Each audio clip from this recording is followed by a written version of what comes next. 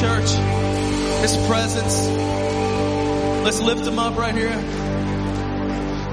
Presence is an open door. We want you, Lord, like never before. You sing it as a prayer. Your presence is an open door. So come now, Lord, like never before. Yeah. Give him praise this morning.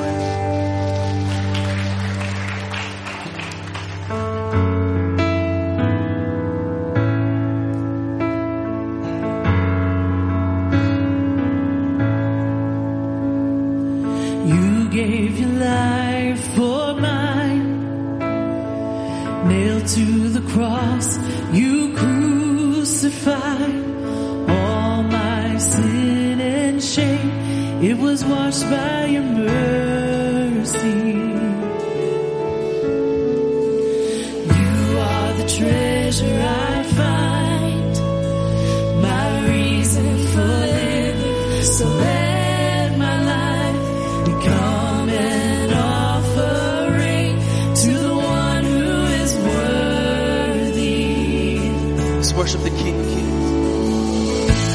All praise to the Lord Most High. All praise to the one who saved my life. All praise to Jesus Christ, my King of heaven, my King forever.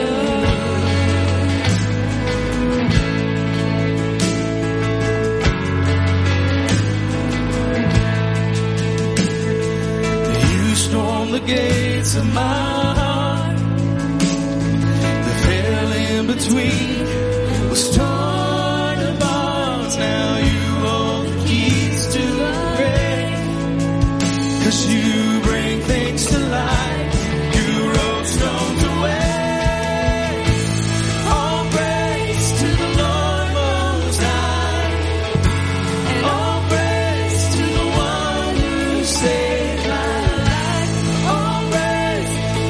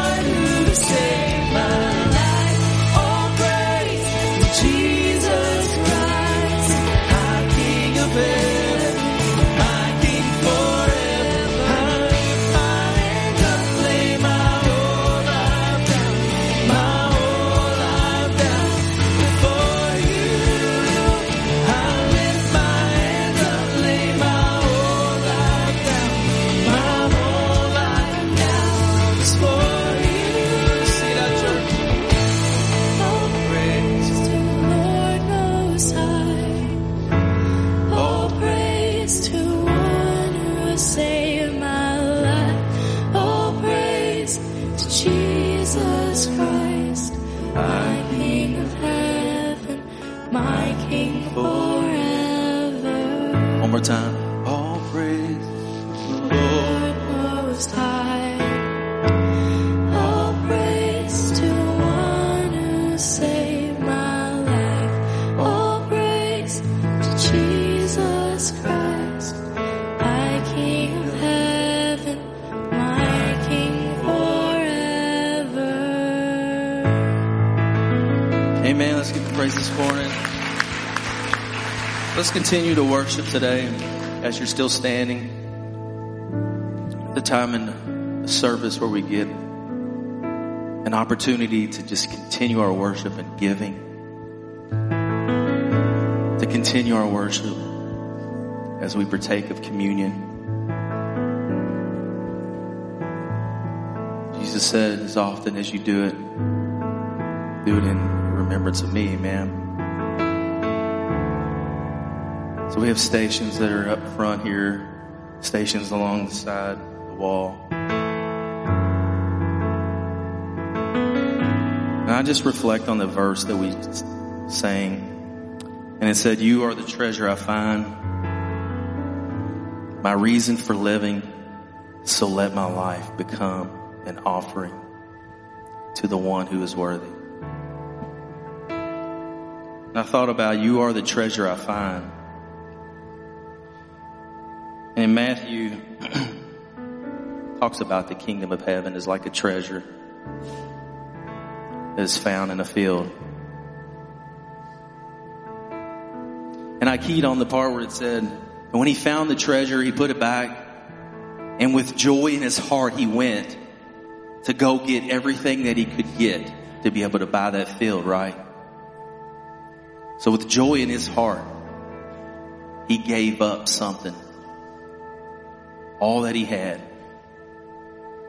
for the kingdom, for that treasure that he found. So today, just reflect on what Jesus gave for us when he died on the cross and brought us that eternal life. Let's pray. Heavenly Father, we welcome you into this place. Holy Spirit, we ask you to do only what you can do. Only what you can do.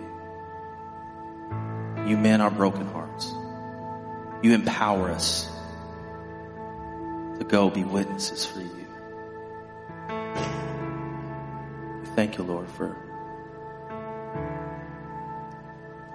giving us all that we need, all that we could ever desire. Let your will be done. Let your kingdom come. In Jesus' name, amen. So come.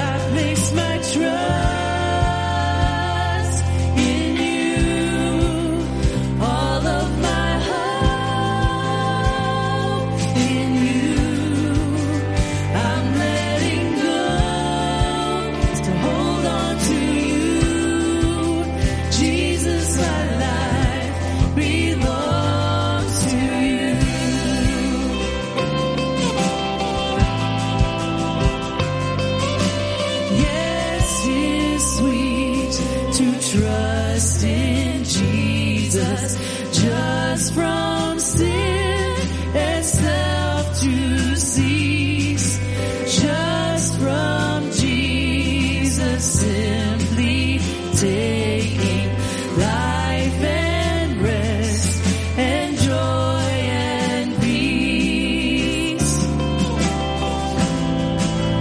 I place my trust in you, all of my hope in you.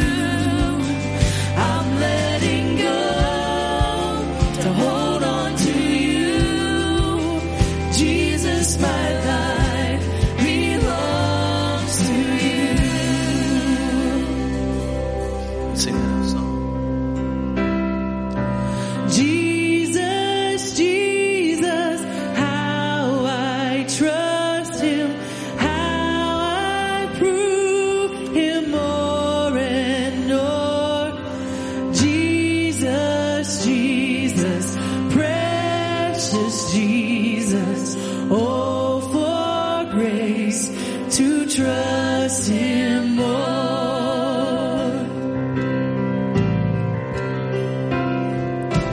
Jesus, Jesus, how I trust him, how I proved him more and more. Jesus, Jesus, precious Jesus, oh, for grace to trust him more.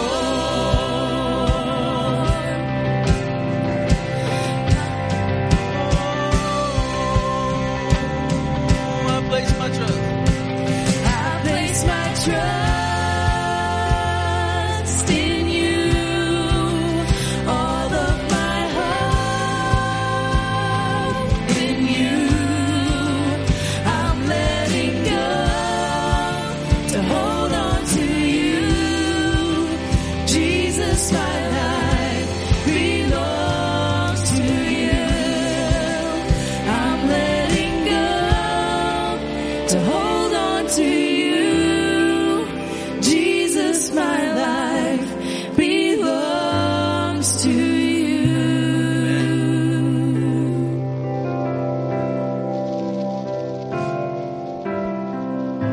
Amen. Our lives belong to you, Jesus.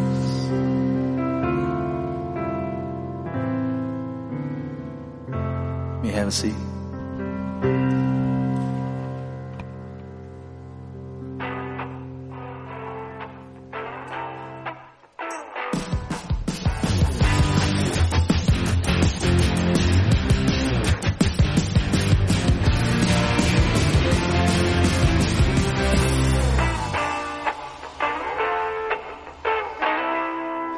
What's up, church? You guys had an awesome week? Okay, 2 of us did. That's great. That's great. Pray for the rest of you. Have a better week next week, all right? Man, we're glad you guys are here today and excited about what God is doing. And I want to put a plug in. Next weekend is Labor Day weekend, okay? And so I know that Labor Day week is a long weekend, so typically a lot of people get in the last weekend trip of the summer or whatever like that. Guess what? We thought of you. And so we started Thursday night worship just for you, so that you could come to worship on Thursday night before you leave town. And we've already been in this a couple weeks now, and it has been awesome. I mean, incredible crowds. And so I encourage you, if you're going out of town next weekend, check out Thursday night worship this week. Why do we do Thursday night worship? Because we're doing everything we possibly can as a church to make it hard to go to hell from Shelby County, Kentucky. All right? So that's what we're doing, what we do, okay? Hey, and this Thursday night, we're having cookout too. So get here at 6 o'clock. We're having burgers and dogs and everything on the grill, and it is going to be a really, really, really cool vibe. So I encourage you to be here for that. We are also excited today, really excited, because our newest staff member is in the house. Would you welcome our new student pastor, Ray Brewer, sitting right back here? Yeah, all right. He is still got, pray for him too. He's still suffering from U-Haul lag, because he drove up from Tampa Wednesday and Thursday. I don't know how long it took him to get here. But we're glad he's here. And shift for our middle schoolers is starting back up today, next hour at 11 o'clock. So if you've got a middle schooler in your house or know where there is one, 11 o'clock is going to be our shift hour for middle schoolers, especially for the 6th, 7th grade. They're kind of making that transition from elementary into that. So here's our question. Are you ready to get better? Okay, so the three of you that can come sit right down here and we'll talk, and everybody else is are you willing to get better? Because here in this series we're talking about what it looks like to get better, because we established last week that there are no perfect families.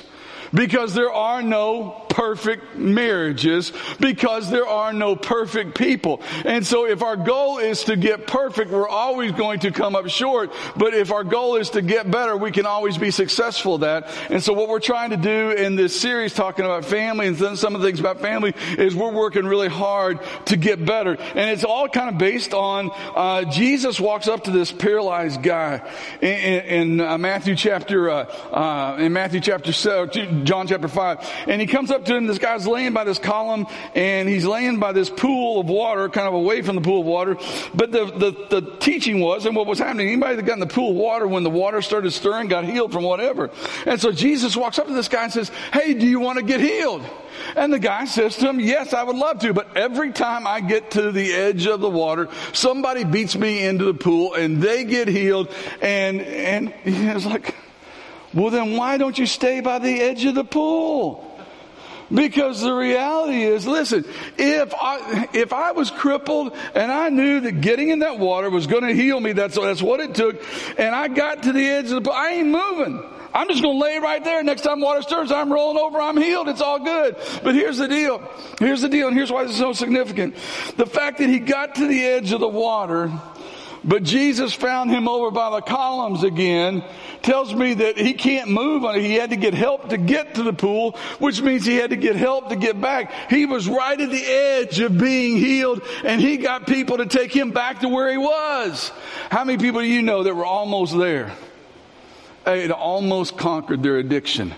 They had almost gotten their whatever together in life. They were right at the edge of the pool, and they went back to where they were, instead of staying right close to where something significant could happen. So this series, we're going to say, do you want to get better? Do you want to get better? Do you want to get better? Do you want to get healed? Last week I showed you my incredible architecture skills. And here's the most amazing part of this Lego balloon house. It's still standing. That's incredible. That's incredible. If you weren't here, this thing right here, and the camera's trying to get 653 pieces 652. I lost one of them and did it anyway. So anyway, 653 pieces and still together. But we said, this is kind of like the balloons. And this is like the ideal white picket fence, ideal dream house. But a lot of us don't feel too much like that's what we've got. It's much more of a mess. And so we talked about that. This week I've got another image. How many of you have ever played the game Jenga before? That's a lot more than the guy that's talking about it. I ain't never played the game till the other day when I got it to work on this illustration. But here's the deal with Jenga, okay? If you don't know how to play the game, Jenga is this perfect, solid, stable block. It's a stack of, I don't know how many towers, of 3 blocks each. And so your goal is to try to figure out which pieces you can remove and the tower still stay stable. The fact that worked is amazing. All right? Let's see if I can get lucky again.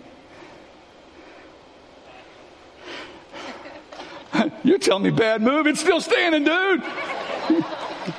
I'm not touching it again the rest of the service, okay? But Jenga, the whole premise of this is you start with stability and you try to remove things which would create instability and still have it remain stable. It's kind of an interesting thing. Well, I found on the internet this guy named Kelvin. Kelvin calls himself the manga man. He does the exact opposite. Notice what he starts with one. Now these are bigger blocks. He starts with one, and from that point of instability starts building on it. And so he's making things that look really cool, like sculptures, or go on to the next one. Look at this one. This one he's got tilted on an angle, one block on the other. And so everything on there is an angle. And so every time he adds one, he has to add things that are balanced. And so he's working from a point of instability, trying to create stability. Go to the next one. Look at this one. This one's so big he had to remove a ceiling tile to get it up through the ceilings. Okay? Look at this next one. This next one is so cool. It's on a golf ball. How in the world do you do that? How in the world do you do that? This guy set a world record for the most Jenga blocks stacked on top of each other, starting from a point of instability. Would you like to see it in time lapse? It's really cool. Okay, hit that time lapse of this. Watch him do this. And if you, in your mind, you want to be playing the Jeopardy theme tune, that'd be cool too. Let's see. Now watch, in a minute here, you'll see it start to move a little bit as it gets a little taller.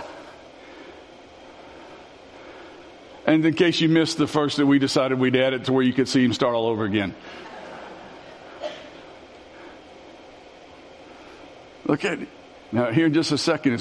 See it teeter a little bit there? Stay with it. Stay with it. It's 1,500 in some of those blocks. And there, see it move?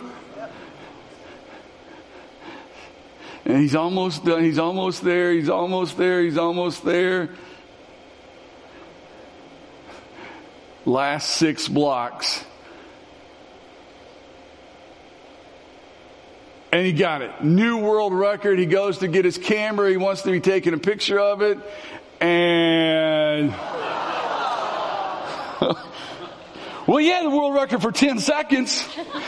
That's pretty incredible. Now, here's the reality. Here's why that's so important.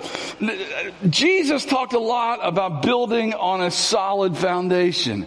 As we just saw, if you don't have a very solid foundation, it might look good for a while, but the chance of it getting tipped over is incredibly high. Matthew chapter 7 is where Jesus talked about the imagery in the Sermon on the Mount. He used the imagery of the man that built a house on the rock and a man that built a house on the sand, and the house built on the rock stood firm, and that which built on the sand fell flat. And then in Luke 14, he talked about the importance of having solid plans even before the foundation. So if you got your Bibles, I want you over to Luke chapter 14. Luke chapter 14, we're going to start in verse 28, okay? And better is not about building towers, but about building relationships. That's what we're really interested in. These are just images to help us understand, but we're really working on building better relationships. So look what Jesus said here, though. Jesus talking, Luke chapter 14, verse 28, but don't begin until you count the cost. For who would begin construction of a building without first calculating the cost to see if there is enough money to finish it? Otherwise, you might complete only the foundation before running out of money. And then everyone would what? Laugh at you. They would say, there's the person who started that building and couldn't afford to finish it. Now, here, I hope nobody's laughed at you, okay? But for some people in the world today, they start building a relationship, and everybody that's in their life is like saying, no, you're not ready. Y'all aren't doing this right. So they're not counting the cost. They're not doing everything they need to get ready for that relationship.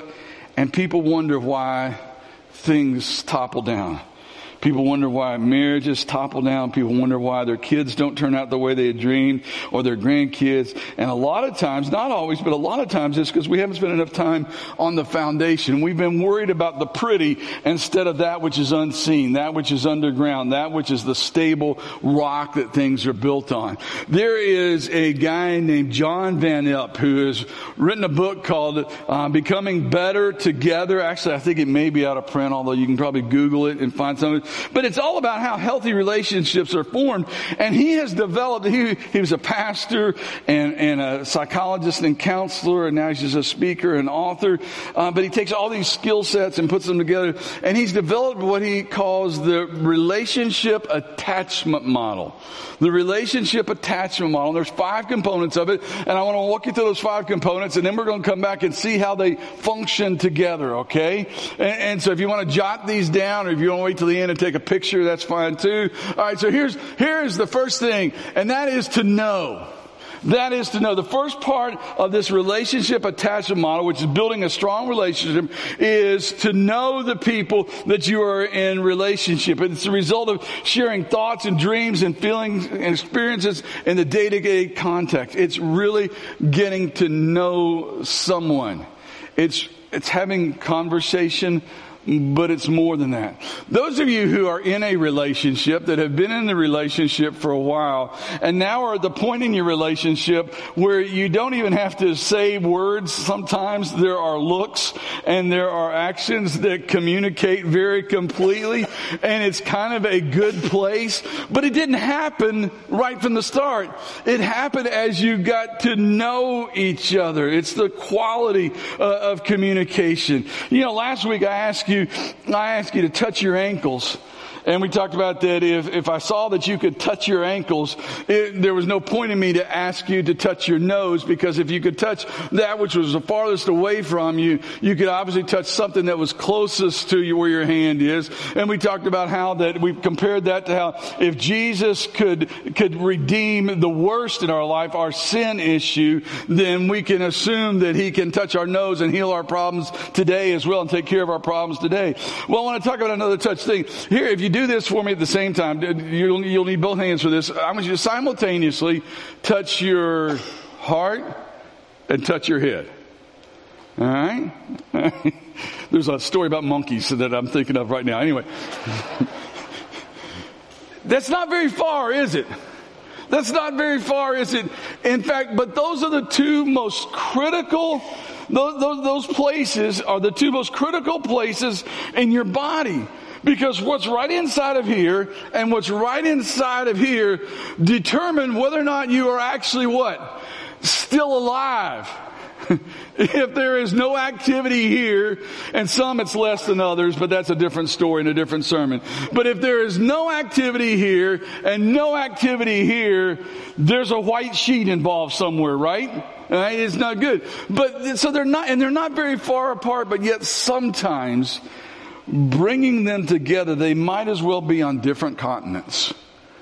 Because our head is telling us one thing and our heart's telling us another, or vice versa, and we don't know which to follow. And this idea of know is all about bringing the head and the heart together and getting ready to really know things. Think about how circumstances change in a relationship. The things happen day to day, stuff happens.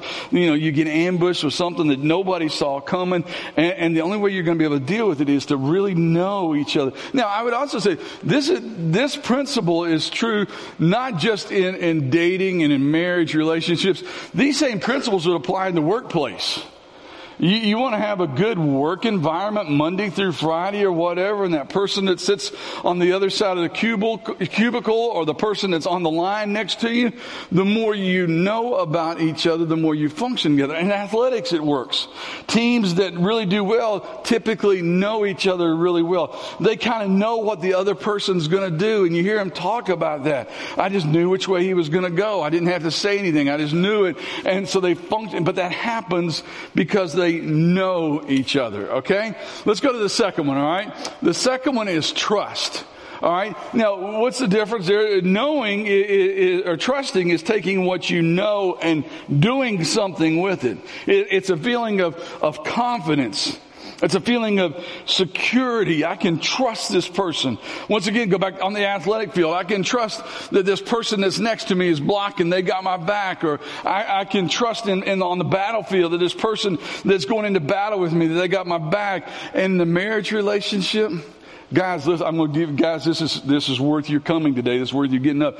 These two things of confidence and security are critically important to your wife or soon to be wife or want to be wife or whatever. They want to have confidence in you, and they want to know that you're going to keep them secure. That's one of the reasons why the Apostle Paul, when he's describing what love looks like to the men in the church at Ephesus, he said, husbands, love your wives just as Christ loved the church and was willing to what? Die for it. Because when that person that we love knows that they can trust us to the point of we would be willing to die for them, it's going to change the dynamics of the relationship on a huge, huge level, okay? Trust doesn't just come from what you know. It's what you do with what you know. And I want to give you 3 more T's that kind of go along with trust. 3 more T's that help us to be able to get to a point of trust. And the first one is to talk. You have to figure out how to get to know each other. How to get to know each other. And so I was working on this at home on Tuesday, and I'm typing, and Kim had the little girls over at the house babysitting, and they came down to where I was working on the sermon. And so I thought, I'm going to try this with Brielle. Brielle just turned 5. And so I'm like, Brielle, Poppy wants to get to know you a little bit better. I think I know these things, but tell me, what's your favorite color? And she said, Poppy, you know, it's pink and purple. And yellow. I don't know where, I'd never heard the yellow before. I was like, okay. Thursday night, she was in here with her mom and dad for worship. And so I started talking about it. I said, okay, Brielle, what's your favorite color? You know what was first? Yellow. So I said, it was a great point. I was like, it's important that we keep having these discussions because what we think we know about someone might change.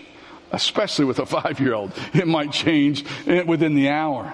But then I said, what's your favorite food? What's your favorite drink? What do you like to do the most? What's your favorite TV show? And I just spent about 10 minutes just asking my 5-year-old granddaughter questions that I thought I knew, but I wanted to know how would she answer those questions? What if we did that just in all of our basic relationships?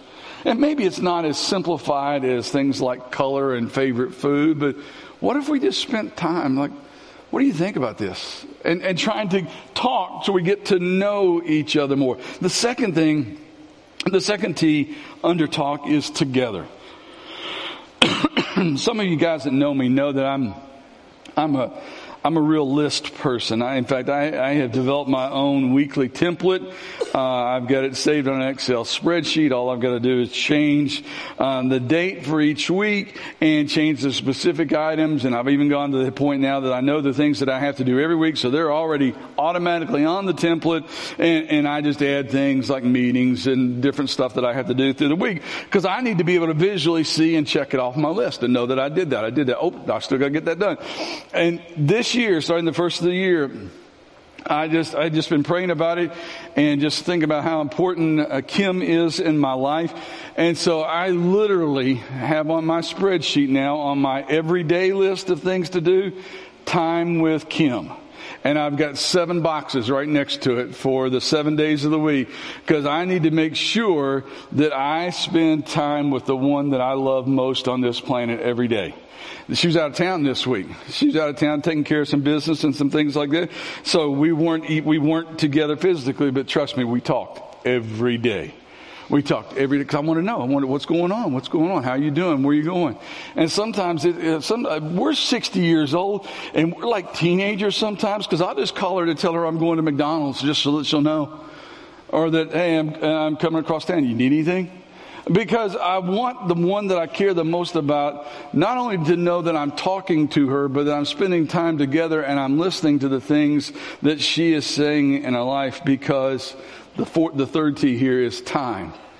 Over time, it's too easy just to take things for granted. You know the old saying, I told you I love you the day I married you, and if that ever changed, I'll let you know. What's up with that?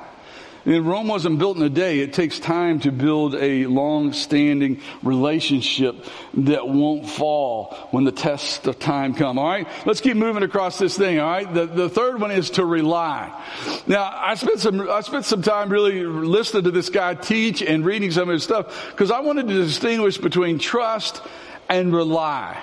And trust is that ability to, I believe that they're going to do something. But trust is more about what we think, and rely is about what we do. I mean, we talked about, remember when we used to do that trust fall thing? Remember that? You know, somebody'd stand behind you and you were supposed to like cross your arms, and now they got all the crazy, funny YouTube, TikTok videos about the person that does this and then falls forward instead of backwards, and that doesn't work out too well, you know. But really, when you think about it, when you're standing there and you say, okay, I'm going to fall back, it's all right here, right?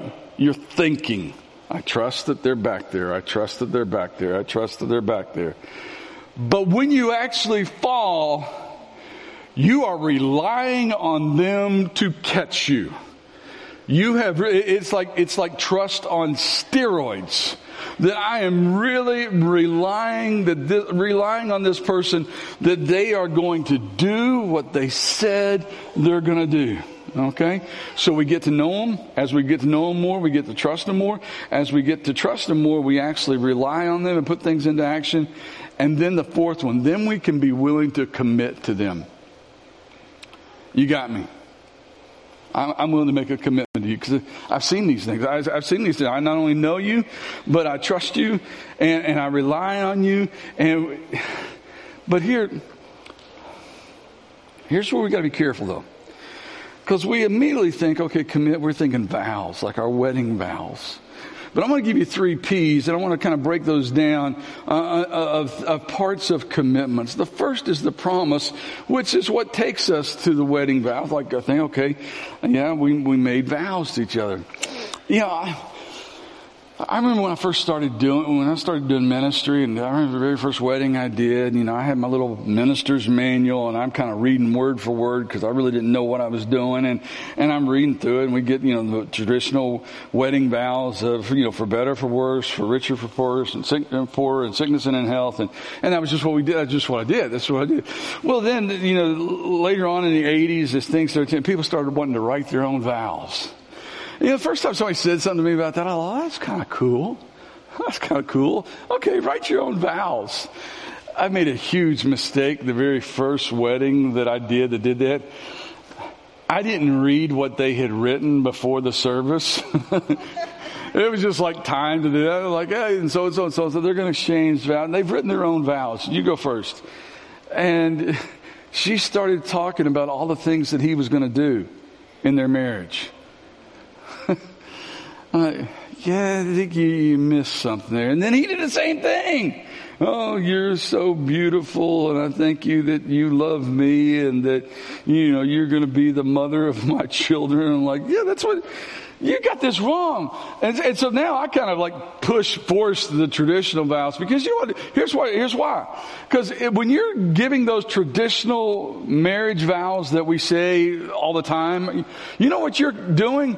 You're saying what you are willing to do. I love you for better or worse, for richer, for poor, and sickness and in health. That's my promise to you. Because guess what? You're the only one you can control. You may think she's hot and, you know, and he's like, you know, fine, like we talked about last week or what, but you're the only one you can control. And so when you make those promises, you need to promise, what am I going to do? What am I bringing to the table into this relationship? And here's the other cool thing about it. When you have that, and you have it in a public wedding setting, every married couple that is sitting there is hearing those same vows repeated that they probably repeated. And they're being reminded, hey, we're in this. We're in this. We're in this. You're my ride or die, girl. We're in this. For better, for worse, for richer, poor, sickness and health. We're in this. And when they hear somebody else repeat that, they're like, yeah, I did that. And so we're in this. I've told you guys this before. One of the huge things One of the huge things that Kim and I did, and we've done a lot of things wrong over the years, we've done a few things right. One of the huge things that we did right was the week before we got married. This was back before, your cell phone had your dictionary on it, and we actually had those red ones from Webster's. You know what I'm talking about? So a few of you know, and they're like, what? What's he talking about? But they actually used to make those things in paper. They really did, I promise you. But if you were to find one of our dictionaries and you start flipping through the dictionary and you get to D and you get to I, or DI and you get to DIV, you cannot find the word divorce in any of our dictionaries. We cut it out before we ever said I do. Because it is not an option. It is not on the table. When I promised her that, now I do stuff that ticks her off and she does stuff that I think is wonderful. You thought you had me. No way. I ain't going down on that one, but it's forever. It's forever, okay? And the second P is priority. And this kind of commitment can't be just one of many commitments. It has to be the priority. Marriage, outside of your relationship with God, the number one, the priority thing on the horizontal earth-filled relationship has to be your marriage. Has to be that person that you said I do with. And you have to make that commitment if you want God's blessing on your life. Now I'm not talking, we don't serve a God that has lightning bolts that is waiting in heaven for you to screw up, because if that were the case, we'd all be toast, alright? But if you want God's blessing on your life, you need to, and you're living with someone, you need to be married to that someone, and that relationship needs to be the priority in life, even above your kids and your grandkids. Now they're wonderful. And if you would like to do it as a bar graph, you can't slide a piece of paper in between how much I love my wife and how much I love my kids. But trust me when I tell you, Evan and Sean both know full well their mama comes first. Forever. And the grandgirls are figuring it out. That Kim is first on this planet in life. And that needs to be a priority. And here's where it gets sticky. Because sometimes marriages don't work, and sometimes we go through divorce, and divorce is not the unforgivable sin, and we move on and we have new relationships and we think about getting married again. Listen, this is going to really tick some of you off, and I'm sorry. I'm sorry. And I'm sorry. If you're about to jump into a second relationship and you can't put that marriage ahead of children you may already have, don't do it. Don't get in that relationship. Because if you jump into a second marriage, but you tell that person, I love you, I want to marry you, but my kids are the most important thing to me, then you have doomed that marriage to failure from the get-go. If you're going to do it, that person you say I do with has to be number one here on this earth. If that's not where you're at, stay with us. We got a few more weeks. Maybe God will work on your heart and do some incredible things, all right? So promise, priority, presence. You need to have...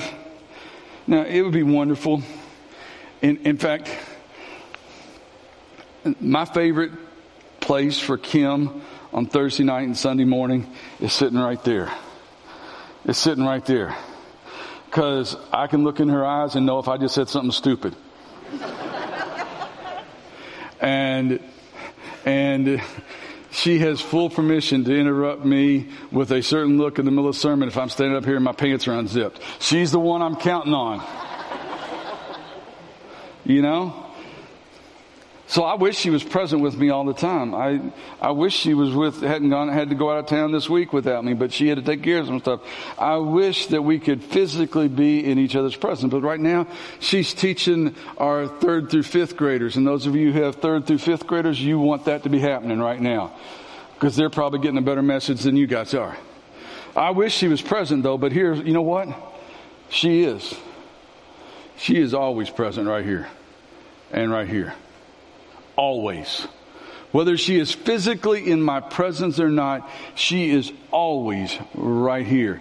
And if there is something that you would do if your spouse isn't physically present with you, that you wouldn't do if they were, don't do it. and think about them. Next time you're tempted to do something that you wouldn't do if she was there, then think about her and don't do it. Because that's what presence is. That means we are always together, even if we are not physically together. All right? So what have we got up here so far? We've got know, and we got trust, we got rely, we got commit, and then we got touch. Touch. That's a great, great, great part of relationships. Amen. I always count on certain, okay. But guess what? Guess who created that? The maker of everything created, and we all know which touch we're talking about, right? That's why we have children's programming right now. But anyway, here we go. God created all of that, but He put it in a certain priority, and that's why it's last on this list. See, when we do touch in that romantic kind of way, there are chemicals like oxytocin and dopamine and vasopressin, and they're released in your bloodstream, and it was designed that way, and you have certain feelings that are caused by those chemicals racing through your body, and that is a wonderful one. God's the one who put all that stuff together. So God is all in favor of touch when it's done right. The problem is when we activate that button before we activate the other buttons and we get things out of order, the results can be devastating. Here's something I noticed this week that you may never have noticed. Look at that word touch. You ready? You can't spell that word without the word ouch.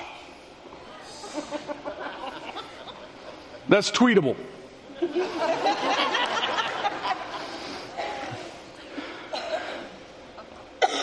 And when touch isn't appropriate, there is often pain that becomes generational and gets passed on and on and on. And so we need to get these things right. All right. I'm really going to draw this together. That's all introduction. All right. Here's how it all goes together. What if each of these 5 things had a slider? Like the soundboard back there, those guys are running. What if each of those things had a slider? And as you started progressing in a relationship, you moved that bar a little bit. And that's right there. That's how it should go. Because if you didn't figure this out when we were going through it, they move from left to right in terms of priorities. It starts with no, and then it goes to trust, and then rely. And so those sliders, they should go up. They should increase a little bit in that order. They should go that way. They should always go that way. And no should be like at the top of the one, okay? Because until you get to the point that your relationship is so awesome that all 5 of them are all the way up, it needs to be a line like that, okay? But here's what happens. See what just happened? Well, we got to know them sort of. We went up, and then all of a sudden, because we knew them a little bit, we started trusting them. And then we started trusting them with things that we weren't ready to trust them with. And then touch got in the picture well above. Look how much higher touch is than commitment. You know how many people in the world today that their touch level is well above their commitment level? And we wonder why we live in a messed up world. Why stuff's going wrong. But then go to the next one. Here's what happens. When that touch thing goes notice red, and if you're in the back and you can't see, it says warning, warning, warning. It's like that, warning, the ship is about to crash, it's about to go down. And it's all because in our relationship attachment, we got the levels out of order. We started moving things first. Well, that's depressing. Because I know that there are certain, I'm not going to say which ones, but I know there are certain levels in my life that are out of control. What do I do? So if you've already messed that up, are you doomed? No, not at all. But listen very carefully. It's going to take work to fix it. It's going to take some time. It's going to take some processing. But we all need to start at exactly the same place. Wherever you are on that scale, or just in relationship-wise, wherever you are, single, dating, single, engaged, married, parent, grandparent, whatever your relationship status is, we all need to start at the same place. Every one of us, we all need to start at the same place. The Bible gives us that place. It's in Matthew chapter 22. Matthew chapter 22 verse 34. Jesus is being questioned by the Pharisees. He was originally questioned by the Sadducees, and he kind of like showed out against them, and they had nothing left to say. And then when the Pharisees heard that he had silenced the Sadducees with his reply, they met together to question him again. And one of them, an expert in religious law, this guy's the guy that knows. He knows all the insides out. He's like, okay, you do it. He tried to trap Jesus with a question. Teacher, which is the most important commandment in the law of Moses? Oh, we got him here. If he says this wrong, we know what the law is. We got him. And Jesus replied this, verse 37. You must love the Lord your God with all your heart, with all your soul, with all your mind. This is the first and greatest commandment. And a second is equally important. Love your neighbor as yourself. And the entire law and all the demands of the prophets are based on these two commandments. Here's what I want you to see. You notice that Jesus says that, love the Lord your God, all your heart. So not only was it the greatest commandment, did you catch what he said in that? He said it's the first. What's first mean? That's where we start. It's the first. You want to have good relationships? You want to have a better relationship? You want to have a better marriage? You want to have better parenting issues? You want to have a better relationship at work? Where do you start first? Love God. Love God. And then you can love people. That sounds kind of familiar. If you love God with all your heart, soul, mind, and strength first, all the other stuff starts coming together. And the stronger the foundation, the more stable whatever it is built on it, the more stable that building is going to be. But catch this. Even before Jesus had said that, early in the Sermon on the Mount, he said this. He said, you guys are worrying about all this stuff. What you're going to eat and what you're going to drink and what you're going to wear. You worry about all these things.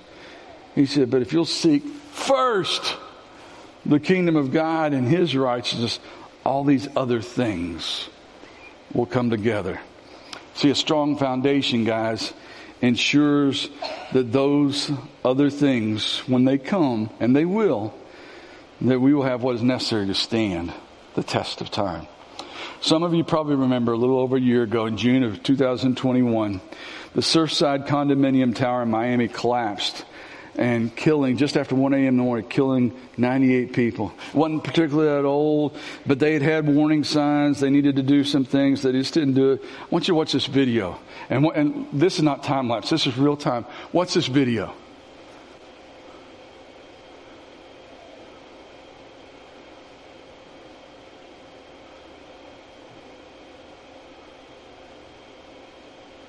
"12 seconds. 1:30 in the morning, 12 seconds. That's all the time it took for that building to completely collapse. And as they started unpiling things, and after they did the recovery and found the bodies of 98 people who had died and 15 more that were seriously injured. I don't know how it was only that few. That must have been a condominium for single people, because I can't imagine it wasn't a higher number than that. But then when they started moving the rubble, they started finding all kinds of cracks in the foundation. All kinds of structural issues that had never been addressed. Many of which had been covered over.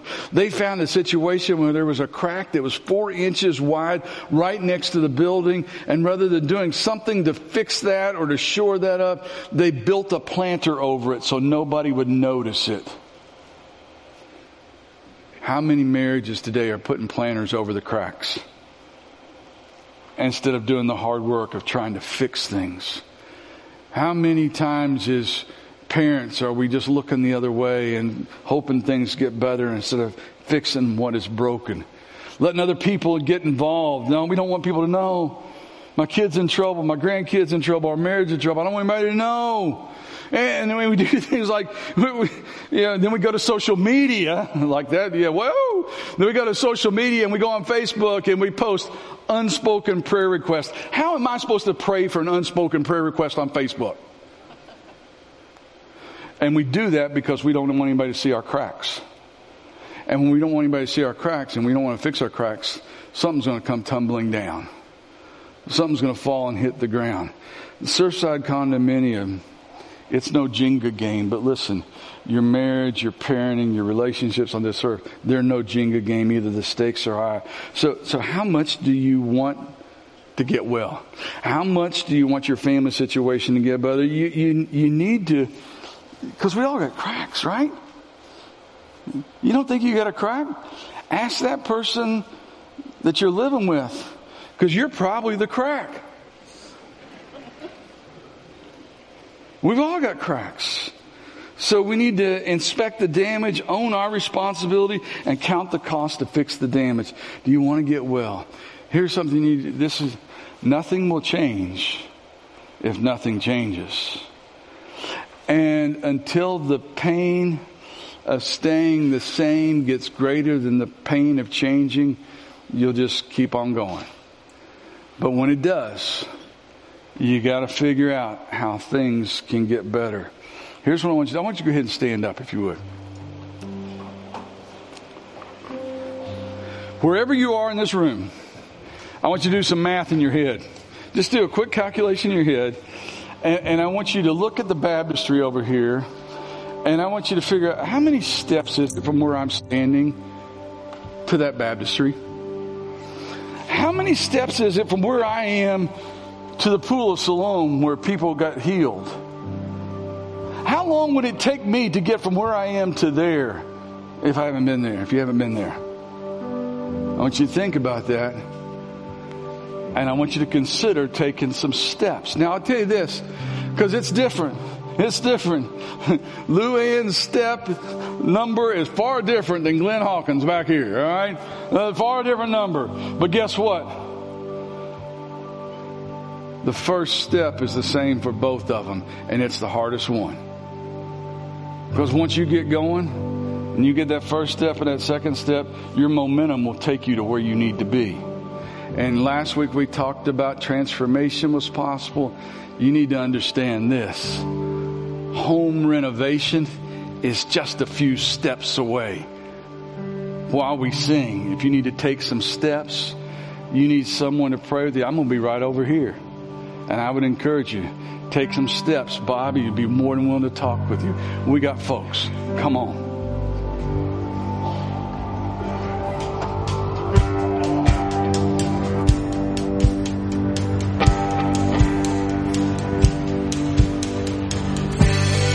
Let's give him glory.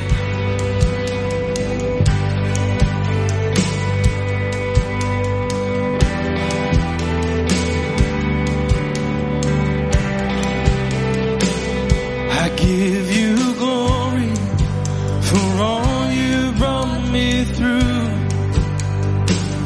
And now I'm ready for whatever you want to do. I'm moving forward to follow after you. And now I'm ready for whatever you want to do. Your presence is an open door.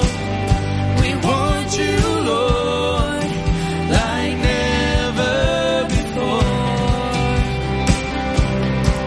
Your presence is an open door. So come now, Lord, like never before. Yeah.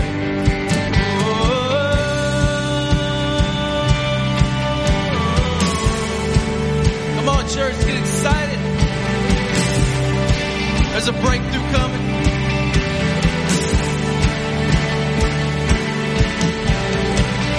I know breakthrough is coming. By faith, I see a miracle. My God made me a promise and it won't stop now. Oh, I know breakthrough is coming. By faith, I see a miracle.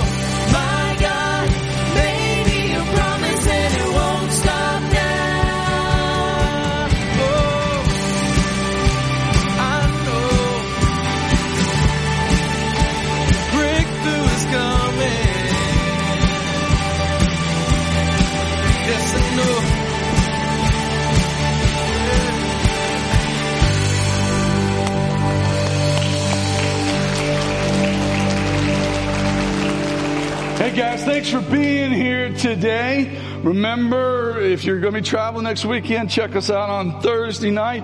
If this is your first time here, man, we are so honored that you came to check things out here. We've got a special gift for you. You can either stop at the big orange wall in the lobby that says I'm new, or at either one of our welcome tents in front or back parking lot. And our team would love to meet you there. And ladies, if you reserve Chonda Pierce tickets, you need to see my wife out in the lobby, because people are now willing to sell organs to get their hand on one of those tickets, all right? So, like, if you reserve one, you better go get it, because by next week it might be gone, all right? Because September 16th, we got 700 ladies going to fill this place. It's going to be a cool night, but we're glad you guys are here. So let's get out of here, guys. Let's go love God, love people. Let's go change the world.